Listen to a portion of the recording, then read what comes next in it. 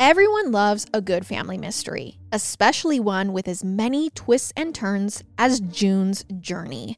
Step into the role of June Parker and search for hidden clues to uncover the mystery of her sister's murder. You guys need to check out June's Journey. Engage your observation skills to quickly uncover key pieces of information that lead to chapters of mystery, danger, and romance.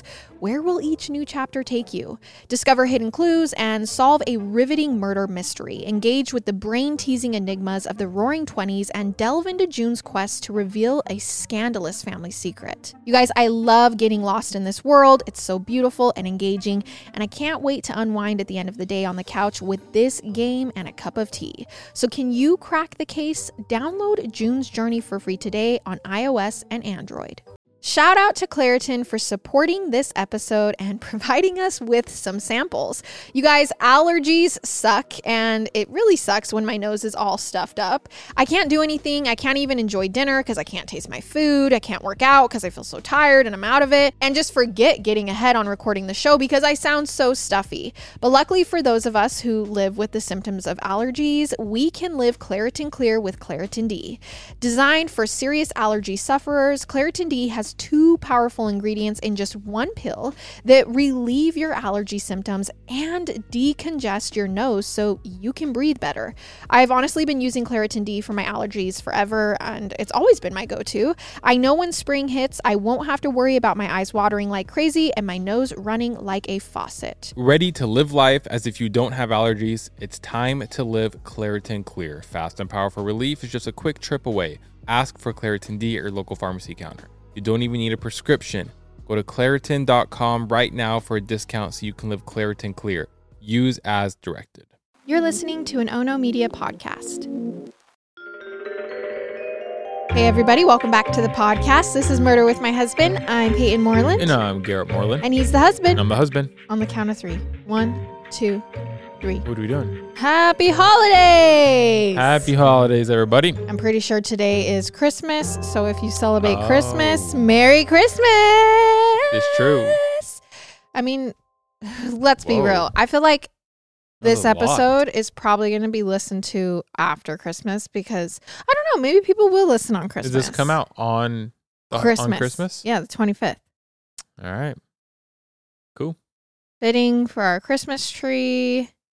I hope that you are feeling the love today. And if you're alone, I hope you're enjoying it, just relaxing, having a good time listening to Murder with My Husband. We're here to keep you company. If you're alone, we're here. Okay. You know, something about, I don't know if people know this, but Garrett and I can't actually see through this Christmas tree on our set, but there's this tiny, tiny little space where I can see one eyeball. So if you line up just right, I can see your one eyeball. Yeah, I can see like a little bit of your head. Really? Yeah. I can only see your eyeball. Luckily your head's big enough. I can see it over this tree.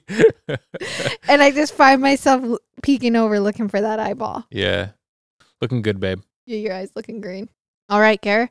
What is your Christmas 10 seconds? Oh, it's not really going to be like a Christmas or holiday one because we are recording this a little bit ahead of time. Well, I got a story for everybody. So it was a few days ago. I was running, just doing my normal running thing. And I decided, I'm going to change paths. I'm going to change it up a little bit.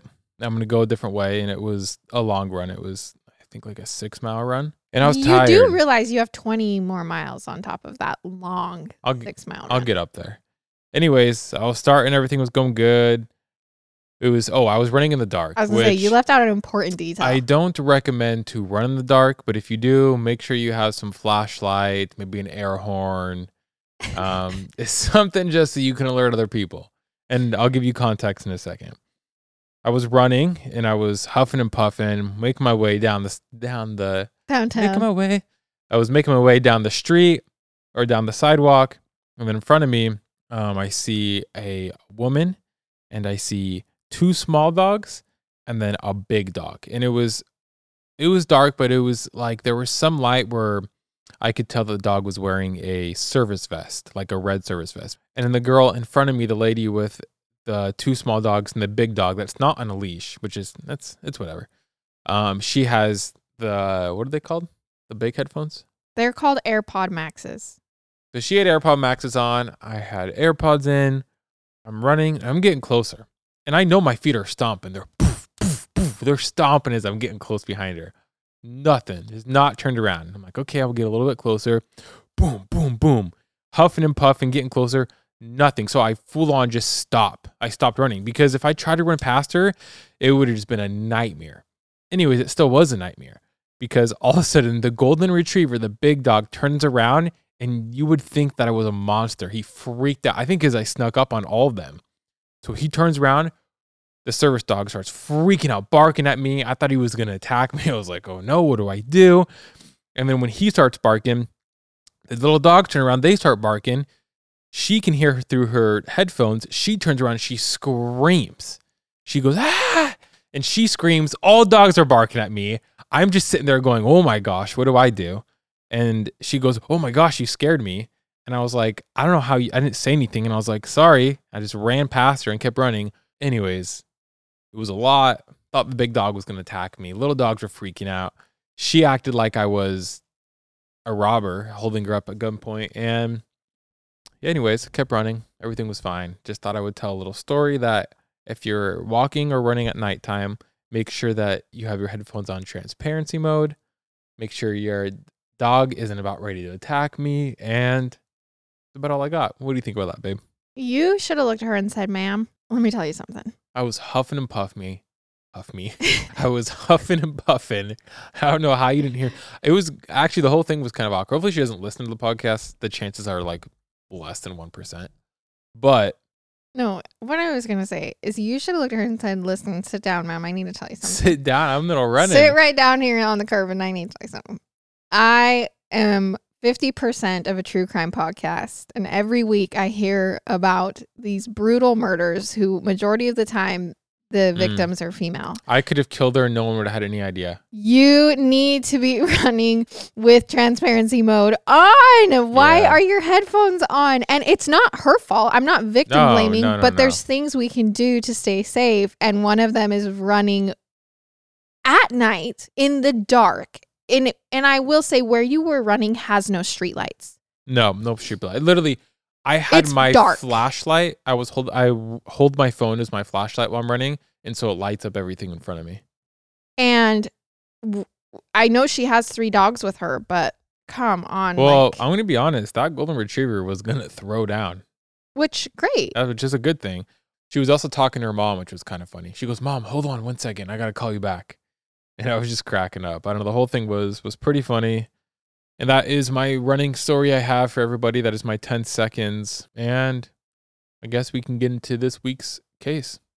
Unless you got anything for us, babe. Would you like a 10 seconds on Christmas? Oh my gosh, really? Go ahead. This is my favorite Christmas present I've ever got. Just not too long because I know everyone's going to get impatient. My 10 seconds is, I know holidays can be hard. So I hope you all know that we love you so much and we can all get through this holiday together. Remember that everyone in this community is listening to the same episode you're listening to, and we all enjoy it and we all love it. And that can get us through. That was a very selfless 10 seconds. You know me. You know me. Don't try to trick the audience. Don't try to trick them. Okay, our sources for this episode are Winter of Frozen Dreams, The Shocking True Story of Seduction, Suspicion, and Murder in Madison by Carl Harder, WisconsinHistory.org, Crack.com, Badger Herald, TheLineup.com, The Chicago Tribune, JustiaUSLaw.com, ShawLocal.com, KentCollinsLaw.com, and NewYorkDailyNews.com. Trigger warning, this episode features discussions of suicidal ideation, so please listen with care. I feel like a lot of our episodes lately have kind of had the same trigger warning. So we all know I've watched a lot of Law and Order over the years. If there's one thing I've taken away from it, it's that a prosecutor loves direct evidence. A bloody fingerprint, an eyewitness who saw the crime, a recorded confession, a smoking gun that conclusively tells the jury, this is the guy or girl. But that's not always how the cookie crumbles. Believe it or not, many cases find their way to the courtroom based on circumstantial evidence alone. Maybe someone was in the same place around the same time as the crime, or someone overheard the defendant having a suspicious conversation. Circumstantial evidence is tricky because it requires a sharp jury to draw their own conclusions based on what's presented. And it makes getting a conviction that much more difficult. In today's case, circumstantial evidence was pretty much the only thing a jury had to work with, particularly because one of the best witnesses in the case changed their story just days leading up to the trial. And then mysteriously wound up dead themselves. It's Christmas morning in Madison, Wisconsin, 1977. And yes, I have to admit, I did pick this episode because what day is it? Christmas. An otherworldly temperature of 22 degrees below zero has descended upon the capital city overnight. Over the last few weeks, Madison was pummeled with 8 inches of snow, which still framed the icy roads because it was that cold it wasn't melting. But it made Christmas morning all the more magical for the children at home, opening up their gifts from Santa back in the 70s. And if you asked 31-year-old Jerry Davies, however, he had little idea what day it was. As his Chevrolet whipped down Madison's abandoned streets, he wondered for a moment why the roads were so clear. But the thought escaped his mind as soon as he pulled into the empty parking lot of the Madison Police Department.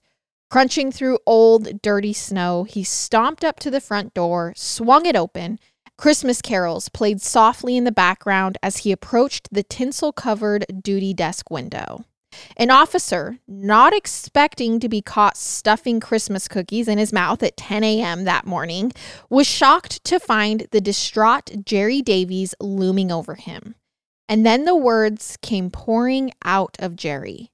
"I don't know who it was, but last night I buried a man in a snowbank." It was around 10:40 a.m. when a phone rang in a house just a few miles down from the precinct. Detective Chuck Lolling was standing in his bathrobe, drinking from a mug that read, "My favorite cop is a grandpop." He and his wife were preparing for the arrival of their grandchildren when Lolling's heart sank. There was only one place that could be calling him on Christmas morning, and he knew it was going to ruin his day. Minutes after taking the call, Detective Lolling was rushing upstairs for his uniform, and when he returned to the kitchen, he kissed his wife and extended his apologies. "Save me some Christmas dinner," he said. "Apparently, a man buried a body in a snowbank last night, and he's offering to take us there." Okay. So within the next few hours, Detective Lolling and several other Madison PD vehicles were pulling up to the entrance of the Black Hawk ski jump. They could all see their breath as Jerry Davies, this man who wandered into the police, led them by foot further towards a snowbank just off the road. Almost immediately, Lolling saw what they'd come for. An arm jutting out of the packed snow, the fingers clenched as if it had been holding something.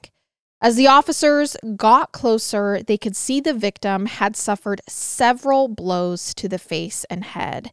And oddly enough, the only piece of clothing he was wearing was a wristwatch.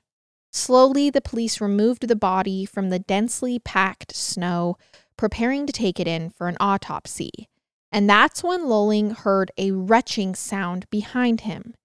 Jerry Davies, unable to stand the sight of the man that he'd left out there, was now vomiting all over the crime scene. Okay, so Jerry told the officer that he buried the body, correct? At this moment? Yes. All right. I think I know where this might be headed, so I'm just making sure I got everything organized. What is your theory? Can't tell you. I'm going to keep it right here in my head for now. Where do you think it's headed? We'll see. Jerry Davies wasn't cut out for whatever was about to come his way. He'd spent his entire life in Madison, Wisconsin, and other small rural communities in the area. He even went to college at the University of Wisconsin-Madison, only to quit after 3 semesters. He eventually took a job in the university's audiovisual department, but Jerry could never venture very far away from home. He was a mama's boy. He went to his hometown of Spring Green every weekend to check in on her, which is where he should have been this morning, probably eating a giant ham. if devastating guilt hadn't led him to the Madison Police Department, where he was now spilling his guts out to a room full of strangers. In fact, Jerry was so visibly distraught by the situation that officers had him examined by a doctor. Before, Detective Lolling was annoyed that this man had ruined his holiday with his family, but now, honestly, he kind of just felt sorry for him. Jerry was sobbing, hyperventilating, and had a hard time getting the words out. He insisted he had no idea who the man in the snowbank was. Oh, okay. Only that he'd helped someone else put the body out there. And that someone was his fiancée, a woman named Barbara Hoffman. What the freak? Jerry had met Barbara in the most unusual of places, and I'm using quotes here, a massage parlor in Madison. Okay. A place called Jan's that offered a lot more than you paid for, if you know where I'm going. Happy endings, man. But Jerry wasn't the kind of guy that just stumbled into one of these massage parlors. It took him 3 days and several six-packs to work up the courage to finally try it out. 3 years earlier, back in 1973. See, Jerry was a bit inexperienced when it came to sex. At that point, he was about 28 years old and had never really been with a woman before. Jan's Health Spa seemed like the perfect place to just rip off the Band-Aid. And when he came for his third appointment... Oh, man. I mean, when he walked in for his third appointment. Good for him, Good for him. He was introduced to a masseuse named Barbara Hoffman. Once you try Bombas, you'll never look at socks the same way again. They've obsessed over details like foot-hugging honeycomb arch support, anti-blister tabs, and cushioned footbeds that feel like pillows for your feet. Let's not forget their super soft tees and tagless underwear. Bombas has a 1 purchased equals 1 donated mission. Every time you buy their socks, tees, or underwear, you also donate essential clothing to someone facing homelessness. To date, Bombas has donated over 100 million clothing items and counting. Bombas also offers a 100% happiness guarantee, so whether your socks disappear in the dryer or they become a snack for your dog, they will actually do anything possible to replace it or make it right. They've also got this new Merino wool blend socks that naturally wick moisture and help regulate temperatures, perfect for that rainy or unpredictable spring weather. You guys, I love Bombas. I literally wear them all the time. I love that every purchase means a donation to someone in need. And it's not just their socks either. I also love their tees and underwear. They're so soft. They pay attention to details. I just really, really love Bombas. Get comfy this spring and give back with Bombas. Head over to bombas.com/husband and use code HUSBAND for 20% off your first purchase. That's BOMBAS.com/husband and use code HUSBAND at checkout. We're jumping into an ad right now, and no joke, I've had this question I think about all the time because I hate getting sick. Do you ever wonder why some people just don't get sick? One of the reasons you can help yourself from getting sick is Armra Colostrum. Okay, obviously I had no idea that colostrum is the first nutrition we receive in life and is an exclusive source of all the essential nutrients we need in order to thrive. So what's amazing is Armra Colostrum is a proprietary concentrate of bovine colostrum that harnesses over 400 functional nutrients to strengthen your immune barriers, your body's inside suit of armor, and the first line of defense against harmful particles from the environment that can trigger inflammation and actually make you sick. I'm not saying that it 100% works for everybody because obviously you never know, but all I'm saying is I haven't been sick since I started taking it. Well, and the science behind it is so cool. Armra Colostrum strengthens all 4 layers of your gut wall where 80% of your immune cells are housed, and it's a rich exclusive source of antibodies that optimize your immune defense during cold and flu season. Plus, in clinical trials, bovine colostrum was found to be at least 3 times more effective than the flu vaccine at preventing the flu. We've worked out a special offer for our audience. Receive 15% off your first order. Go to tryarmra.com/husband or enter husband to get 15% off your first order. Again, that's tryarmra.com/husband. Immediately, Jerry was entranced by Barbara. She didn't bat her lashes and play coy with him like the other girls had. She was strong, assertive, dominant, if you will. She was considered the queen of the massage parlor. And what? Like I was saying, very family friendly on Christmas. It's a Christmas episode. All right, keep going. And unlike the other workers, she talked to him. She got to know who he really was. And the more he fell for her, the more frequent a customer he became. Wait, so that was his fiance? Well, it's going to be his fiance, but makes more he's meeting sense. her right now. Mm-hmm. Over time, it became less about the sexual favors he was paying for and more about the emotional connection they were forming at his appointments. And shockingly, it wasn't all in his head because Barbara eventually asked Jerry if he'd want to spend some time with her outside of Jan's. From there, the relationship took off to the point where Barbara quit working at the parlor in May of 1976 and got a job as a receptionist at a medical insurance firm. That's pretty crazy that worked out. What a place to meet. What do you tell people? We met. She was my masseuse. She just gave the best back massages and now we're married. But there were a few red flags Jerry probably should have picked up on. Even though they'd been seeing each other for over a few years by this point, Barbara only spent time with Jerry once or twice a week. Plus, she had a hard time being intimate with him, which he found strange considering her former profession. Still, none of this stopped Jerry from proposing to his first true love, and shockingly, Barbara accepted his proposal. However, by December 1977, as you know, things had gotten pretty weird and the wedding plans were still up in the air. Which brings us back to that Christmas afternoon where Jerry finally composed himself enough to open up to Detective Lulling and explain the events that had led up to that snowbank that morning. Well, Jerry says that 2 nights prior, on the evening of December 23rd, he was heating up dinner when the phone rang. It was Barbara asking him if he wanted to come over and watch some TV on her couch. Now, Jerry's a bit surprised to hear from her because he'd just driven her to work earlier that day. And he specifically asked if he was going to see her before she went to her parents for the holiday, but she said no, she had too much to do. Still, when she calls him to come over to her apartment that night, he drops everything. And by 9:30 p.m., the two are snuggled up on her couch, drinking and watching Johnny Carson. A little while later, Jerry dozes off, but then he wakes up around 2:30 a.m., it's now Christmas Eve morning, to a suddenly frantic Barbara. She's saying, "Jerry, wake up, I need to talk to you about something." She claims that yesterday, when she got home from work, she had found a dead body in her bathroom, and she now needs Jerry, her fiance's help to get rid of it. Wait, in her home bathroom where they're at? Yes. Okay, and Jerry just happened to not see this dead body? Well, or they're not living together? No, they're not they are. living together. No. Oh, okay.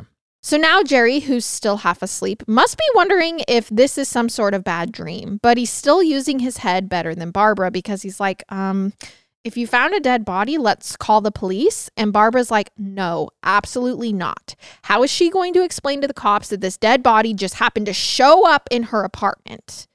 Now, Jerry said she seemed scared and adamant that the shady people who ran Jan's massage parlor were behind the whole thing. Question. If I came to you and said, I found a dead body in the bathroom, what is the first thing you would do? And I seemed genuinely scared. Would you call the police or would you help me? Well, I would say, do you know the body?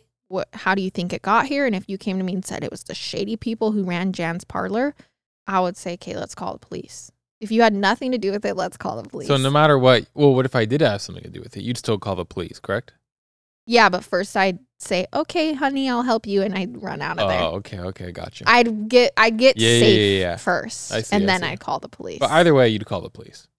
Yeah, that's just a lot of trauma. Yeah. I don't know if I could handle. I mean, I'd call the police too. I was just wondering because, I mean, it's hard because Jerry's, I don't know. We'll see. I feel like. I mean, he eventually does call the police, as we know. That's true. I just feel like he's going to get taken advantage of here. So let's see.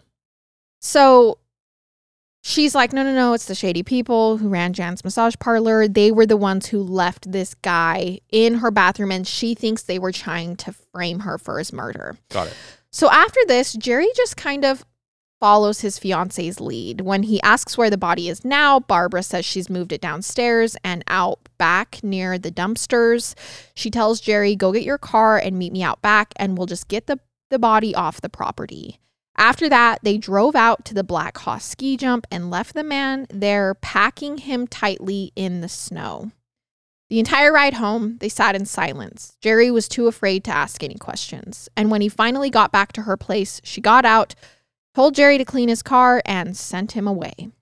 Barbara obviously had no idea that in 30 more hours, Jerry would be overcome with guilt and replaying the entire scene for the Madison Police Department.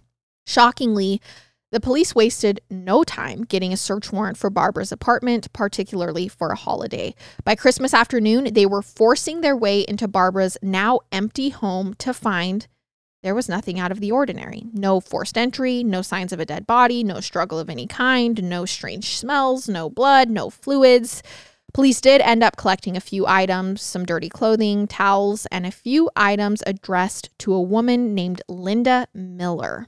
Okay. But for the most part, it looked as though the deceased had never even entered Barbara's apartment. Come 9 p.m., though, there was a major break in the case. The identity of the deceased man had been revealed. A woman had called the police to say that her brother, a single man with no wife, kids, or very many friends, had not shown up for their Christmas festivities. Rather than digging into their Christmas dinner, she and her husband were driving down to Madison to confirm the identity of a dead body. I mean, you get a call, this man's missing, and you have a body that's shown up. You put 1 + 1 = 2. And sure enough, it was her brother, a 52-year-old man named Harold Burge. Around the same time that night, police had tracked down the location of Barbara Hoffman. She'd been spending Christmas evening at her parents' house in Park Ridge, Wisconsin, about an hour and 45 minutes away from Madison. When they knocked on the door, they asked if she would come down to the station, and Barbara went willingly. But after finding out what she was there for, she refused to answer any questions without her lawyer. That's a first. That is not, I mean, not a first, but that is very rare. That does not happen very often where someone finally goes, get me a lawyer. I do find it strange that she willingly drove to the police department and was like, so what do you guys want? Maybe, I'm assuming the questions started getting very like personal. Maybe. And obvious that they were thinking she did it. And she was like, no, I'm not doing this. I need a lawyer. Uh-huh. So truth was, the police had underestimated Barbara Hoffman, and she was a lot smarter and more calculated than most people knew. When the now 25-year-old Barbara began working at Jan's massage parlor back in 1974, she was still a senior at the University of Wisconsin-Madison. Actually, she'd been majoring in biochemistry and had a 3.9 GPA and was fluent in 3 different languages. Holy crap, Barbara. But that year at university, something changed for Barbara. She took that job at Jan's, and on November 15th, 1974, just 12 credits shy of completing her degree, Barbara dropped out of school. Even stranger, she didn't seem to have any real friends or anyone who knew her or spent time with her outside of work, other than Jerry Davies, and now possibly the murder victim, Harold Burge. That's strange. The following day, December 26th, Harry's body had thawed enough for pathologists to perform an autopsy, and here's what they found. Harry had suffered multiple blunt force injuries to the head and neck, resulting in severe brain damage. He had what appeared to be fingernail scratches at the base of his neck. Vomit was also present in his nose, mouth, and lungs. But they concluded that his cause of death was likely the blunt force trauma to the head. So this was a brutal murder. Okay. What was strange, however, was if Harry had been in Barbara's apartment the night of his death, there was zero sign of it.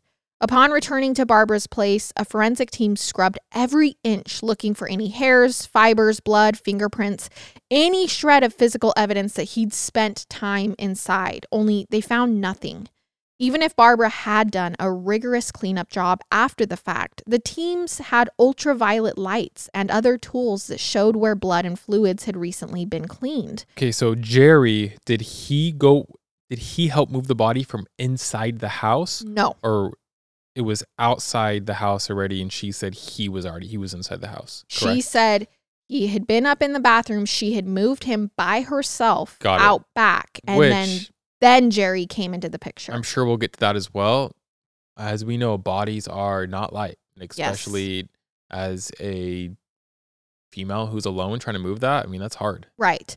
But police aren't getting any sign that this body had ever even been in the house. They were certain of one thing, though. Barbara and Harold weren't complete strangers after all. So as they dig in, they discover Harold, a chronically single, middle-aged man, shared a lot of the same qualities as Jerry Davies. He didn't have many friends, he never had a serious girlfriend, and he had frequented Jan's massage parlor. And who did he request to satisfy some of his more unusual preferences? The magic touch of Barbara. The queen of the parlor, Barbara Hoffman herself, of course. Apparently, like Jerry, the two even began seeing each other outside of the parlor from time to time. And that's when Harold Burge made some pretty wild, life-changing decisions. Harry adjusted the deed to his home to include the name of his now new fiancée, a woman named Linda Miller, who he had also made his sole heir. He then changed his life insurance policies to make Linda the beneficiary, a total that amounted to $34,000. And if the name Linda seems familiar, that's because we've heard it before. It was written on some of the mail sent to Barbara Hoffman's address. Remember, they found this mail that was addressed to a woman named Linda, which is why they even collected it, because whose mail is at Barbara's house? Yeah. See, Linda Miller was the name Barbara had assumed after she left the massage parlor for her new job. She had wanted a fresh start, free of any associations from her sordid past. So she had it changed legally, complete with a savings account, a social security number, and a clear-cut motive for getting rid of Harold Burge, because now Linda, who is Barbara, has two fiancés, two clients from Jan's parlor. We have the victim, Harold, and then we have Jerry, who helped her get rid of the body. Now, Detective Lolling was pretty sure he'd figured this whole thing out. And if Jerry Davies agreed to be the chief witness in the case, then he was pretty certain they'd have her behind bars in no time for the murder of Harold Burge. She had killed him because she now had two fiancés, and she had used Harold to get this money, to get his life insurance, everything, killed him, and then was going to run away with Jerry. Even with this evidence, again, it's all circumstantial. So it's hard. So after piecing together Harold's last few days on Earth, here's the rather convincing scenario that Detective Lolling came up with. On the evening of December 22nd, Harry attended the annual Christmas party for the Uni Royal Tire Plant, where he worked as a forklift operator. After digging into the buffet, Harry said goodbye and headed over to his fiancée, Barbara's apartment, around 9 p.m.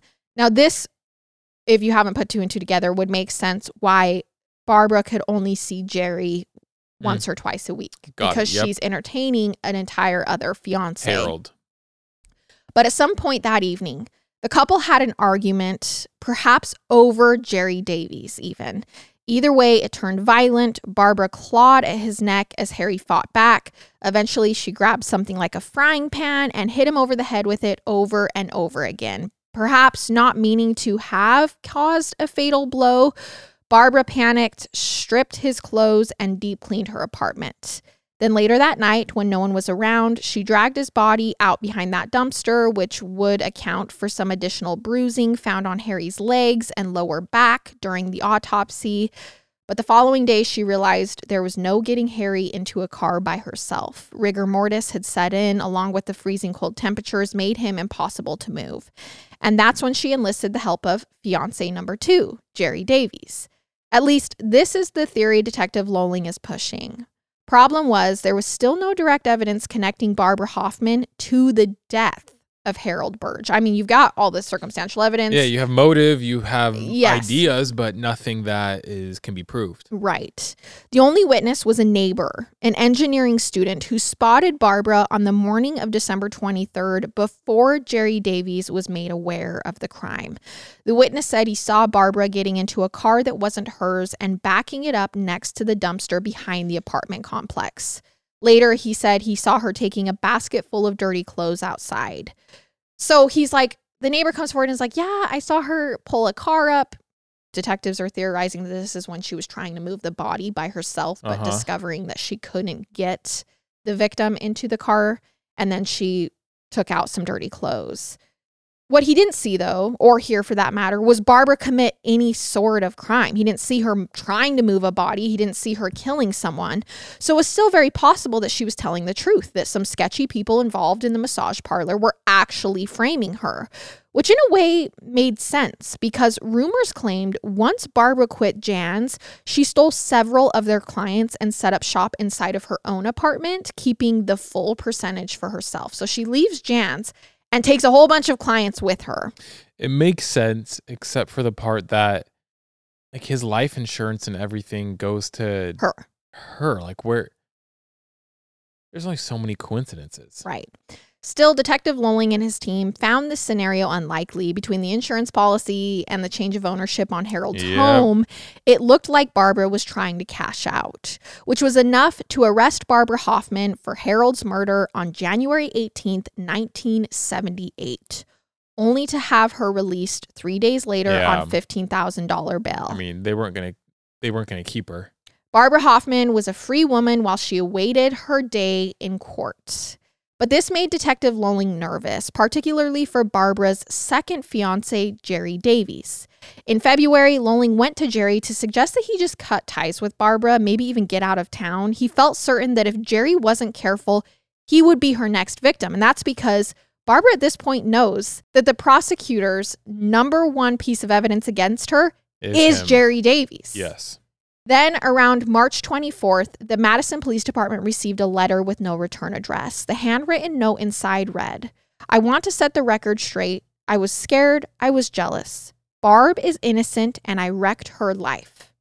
This letter was from Jerry Davies, and it claimed that the stories he told police during his confession were all lies. Okay. That Barbara had nothing to do with the death of Harold Davies, and he was the one responsible. Oh. Bull crap. So this changes things a bit, and police are thinking this actually would make sense. Maybe Jerry found Harold in Barbara's apartment, learned about who he was, and got so angry that he took the man's life. Maybe she really did come home to find Harry dead in her bathtub like she initially claimed, only Jerry was the one responsible. Jerry, at least what you've explained so far, just seems too innocent. Especially with the reactions and like completely just convulsing and throwing up and freaking out over the dead body. I don't think that's something a person who just killed someone does. Well, police are thinking maybe he moved Harry down behind the dumpster since that would have been a difficult job for Barbara to manage. And the new theory was falling into place. And now that police had a full-on confession, they finally had some direct evidence. I mean, a confession is proof enough. But that was just a written confession, correct? Yes. Like he didn't say this. No, it was just a random note sent into the police department. All right. And then a day later, on March 25th, 1978, the case took an abrupt turn. Do you ever find that when you're traveling, you can't help but worry about what's going on back home? Like, again, did you remember to lock up everything or close all the windows? It's so easy for those little concerns to nag at you while you're trying to enjoy your trip. And that's why we highly recommend looking into SimpliSafe Home Security today. It's all about giving you the top-notch security and total peace of mind, no matter where your summer adventures take you. It's like having that extra layer of protection so you can truly relax and enjoy your time away. You guys, I know that when we travel, it is so nice to just have that peace of mind. You know, it's not only for when you're home and you don't want someone breaking in, but like also when you're away from home and you just want to know that your house is safe. And that is what SimpliSafe gives you. There's a variety of indoor and outdoor cameras we've installed, so we have a view of all our entry points. Plus, SimpliSafe was named Best Home Security System 2024 by the U.S. News and the World Report. SimpliSafe has given us and many of our listeners real peace of mind. I want you to have it too. Right now, get 20% off any new SimpliSafe system with Fast Protect monitoring at simplisafe.com/husband. There's no safe like SimpliSafe. All right, you guys, Audible is your one-stop app for all things audio entertainment, from bestsellers and the latest releases to celebrity memoirs and gripping mysteries. Audible's library is brimming with countless genres to love and new discoveries to make. Dive into an unparalleled selection of audiobooks and explore exclusive Audible originals brought to life by top celebrities, renowned experts, and fresh voices. As an Audible member, you can choose one title a month to keep from their entire catalog, including including the latest bestsellers and new releases. Plus, you can enjoy unlimited access to a growing selection of audiobooks, Audible originals, and podcasts such as Murder with My Husband. Honestly, I love Audible because I will get into a story while I'm cleaning or driving. Sometimes I get so hooked listening to a story, I just end up finding new places to clean or just end up sitting in my car, which drives Garrett nuts, but I'm out there sitting there. New members can explore Audible free for 30 days. Also, this March through May, let Audible sweep you into a realm of intrigue and suspense with their mystery and thriller collection, featuring exclusive new thrillers from their best-selling authors. Their selection is designed to captivate and surprise, ensuring your heart rate remains as elevated as your imagination. New members can try Audible for free for 30 days. Visit audible.com/MWMH or text MWMH to 500-500. That's audible.com/MWMH or text MWMH to 500-500. That afternoon, a tenant in Jerry's building called the maintenance man to say there was a loud clattering sound coming from Jerry's apartment and it was really starting to annoy him. So around 3:20 p.m., the maintenance guy and the property manager entered Jerry's apartment to a pretty horrific sight. Oh no. Jerry was in the bathtub, the broken overhead fan whirring loudly above him. His eyes were wide open with a small smirk across his face as a purple tinge had started to coat his skin. Rigor mortis had already set in for Jerry Davies. Oh. Half hour later, his apartment was swarming with police. The coroner found no signs of a struggle, no bruises or cuts. However, sitting on the toilet tank was an empty bottle of Valium. Their first impression was suicidal overdose. No, there's no way. And when his neighbors were questioned, not a single person saw anyone enter or leave Jerry's apartment the entire weekend. Still, there was a lot that wasn't adding up. Neither the pathologist nor the coroner knew of a single instance of someone overdosing on Valium alone. Plus, there were other little things, like Jerry had shaved before entering the tub, had written a check for next month's rent, had left out clean towels for himself. Things you probably wouldn't do if you planned to never exit the tub. Why grab a towel? Knowing that Detective Lolling had been there about a month earlier, warning Jerry about the dangers of Barbara, they collected all the evidence they could gather. And soon enough, Lolling discovers another explosive detail pointing in Barbara's direction. Jerry had also taken out a life insurance policy, and guess who was the beneficiary? Barbara Hoffman. Oh, that's just ballsy at that point to do it again. Except, no way. Here's what's strange. Jerry had made the first 2 premium payments on the plan, but the third payment was stopped, and the policy had lapsed a month before Jerry's death, which meant Barbara wouldn't get a dime of that money. Okay. And apparently she knew that because she was the one who had stopped the third payment from going through. The whole thing was incredibly odd, but it got even weirder around April 7th. A member of the state crime lab named Kenneth Kempfert had been running a series of tests on Jerry's body, trying to determine if there were anything else in his system that may have led to his death besides the Valium. For days, Kenneth's work yielded no results until April 7th, when it dawned on him. The body had a familiar yet unusual smell. Burnt almonds. If you didn't know, burnt almonds are a telltale sign that the body has been poisoned with cyanide. I did not know that. It was the one test he hadn't yet run, but by the following day, he got the confirmation he was looking for. Burnt almonds. What in the world? Jerry Davies had ingested twice the lethal dose of cyanide. So what did police do with this information? Well, they went back to some of the samples kept from Harold Burge's autopsy, and when they ran the test on Harry, they found he too had cyanide in his system. Barbara, 40 times the lethal dose. Barbara killed 2 people. So 2 of Barbara's lovers, both dead with cyanide poisoning. Problem was, there was no evidence that she was the one who had administered it. For all the police knew, it still could have been Jerry that had slipped it to Harry and then taken it himself once he realized what he'd done.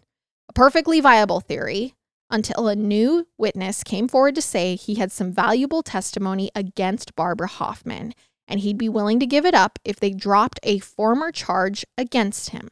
With Jerry Davies, their one key witness in the case, now deceased, police were eager to get whatever information they could on Barbara Hoffman. And what this new witness, William Garrett... His name's William Garrett? Yeah. Oh, geez. had to say was pretty damning. William was the manager of Jan's Health Spa, so he worked closely with Barbara and her clients. And now he's coming and saying, I will testify against Barbara. Freaking Garrett, man. And he claimed that Barbara had laid out her plans to him shortly before she had stopped working there. He comes forward and he says she met a guy at the parlor, although it was unclear if she was referring to Jerry or Harold, but she had a long con to marry him, get her name on his life insurance policy, and then put her next phase of the plan into motion. She said with her extensive background in chemistry, she knew how to culture a toxin that would lead to death. Wow. And once she'd completed the process, she'd take her new husband to Mexico on their honeymoon and administer the toxin, making it look like an unexpected illness. And then she'd collect the second payout. Now, much of the testimony added up to detectives. Barbara had been engaged to both men, had insurance policies out on both, except both died shortly before any trips to Mexico. So despite some lingering questions, in December of 1978, Barbara was also charged with killing Jerry Davies. A judge ruled that the murder charges for both men would be heard together during the same trial by the same jury. Got it, which I think it's smart, actually. Yeah, a day that finally came on June 19th, 1979. And frankly, Barbara had some pretty good evidence, or rather lack thereof, stacked in her favor. Also, I'm not going to lie, Barbara's pretty smart. Mm-hmm. Very, she's clever. Kind of scary. So for starters, the defense argued that they had a written confession from Jerry Davies that he was the one who had killed Harold. A letter that was confirmed to be written in Jerry's handwriting and not Barbara's. What? In case that had crossed your mind. And again, I will say handwriting evidence, not 100%. Not the most secure thing, but it definitely matters. That's kind of weird though, yeah. Then there was the fact that Jerry's policy had been canceled prior to his death, particularly by a stopped check made by Barbara. But she could have just done that because she didn't want to get caught for the first murder, so it was a good way to cover herself for this one. Agreed. However, the prosecution argued that this was a move suggested to her by her lawyer, just like what Garrett said. They're like, no, she did this to make herself look less guilty. But if that was the case, then why follow through on the elaborate plan to kill the second man? Why even kill him and not get the money? Yeah. Especially because suicide, staged or not, would render any policy ineffective. Then there was the lack of DNA or any concrete evidence, for that matter, found in both Barbara and Jerry's apartments. Not a single fingerprint, hair, or spot of blood that could conclusively say Harold Burge was even in Barbara's apartment, or that Barbara was even in Jerry's apartment before he died.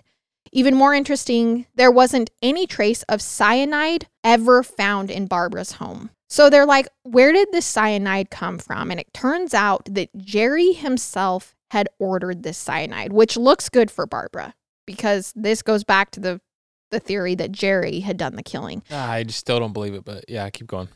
Except when they talked to the person who had taken the order for the cyanide for Jerry, he was like, no, Jerry was the name on the check, but it was a female who ordered the cyanide. So, you have this testimony coming up. And I have to say, her parents come forward at trial and testify and are like, no, we were with her on the night of the 23rd, which then wouldn't make sense because where were they when Jerry showed up? And then also, how could they have driven in the snowstorm? But they do come forward and testify that they were with her trying to give her an alibi. And they only do this afterwards. They don't tell the police this originally. They only do it at trial. Yeah. So still, jurors took everything into consideration. And by June 28th, 1980, they came back with a verdict. On the charges of murdering Jerry Davies, the jury found Barbara Hoffman not guilty. Not guilty. And on the charges of murdering Harold Burge, the jury found her not guilty. Guilty. Wait. So not Jerry, but Harold. Yep. Okay. She was sentenced to life in prison with the possibility of parole after 11 years. On July 3rd, 1980, Barbara was transported to the Taycheedah Correctional Institute in Fond du Lac, Wisconsin. She was up for parole in August of 1991, but was denied. As of this recording, Barbara Hoffman remains behind bars while maintaining her innocence, saying, "I did not commit the crime of which I was accused and of which I was convicted." And that is the case of Harold Burge and Jerry Davies. Holy crap. So Do I think she did it? Yes. Do I think she should have been found guilty? No. Really? Surprisingly, I just think that there is a small 1% chance that she did not do it. And if there's any reasonable doubt, I don't think he can be found guilty. But do I think she did it? Yes. You know what I'm saying? I do agree that there's too much reasonable doubt in this case. There's just too much. There's too much reasonable doubt. That's the problem. I mean, it's a totally plausible theory that Jerry found out about Harold and got mad and, but there's also the plausible theory that Barbara did it. But without any concrete evidence, I don't know if we can say. Yeah, I don't think so either. That's crazy. Also, Jerry and Harold died. That's sad. We kind of didn't go over that because we were talking about Barbara, but that's horrible. And she seems like a sneaky girl. Yeah. Sneaky Barbara. That's crazy. All right, you guys, that was our Christmas episode. I hope you have a fabulous, fabulous day and New Year. I hope you have a great New Year. We have some fun things coming up 2024 for Oh No Media, so I'm excited to share that, and we will see you next week. Next year. We'll see you next year. Next year. I love it. And I hate it. Goodbye.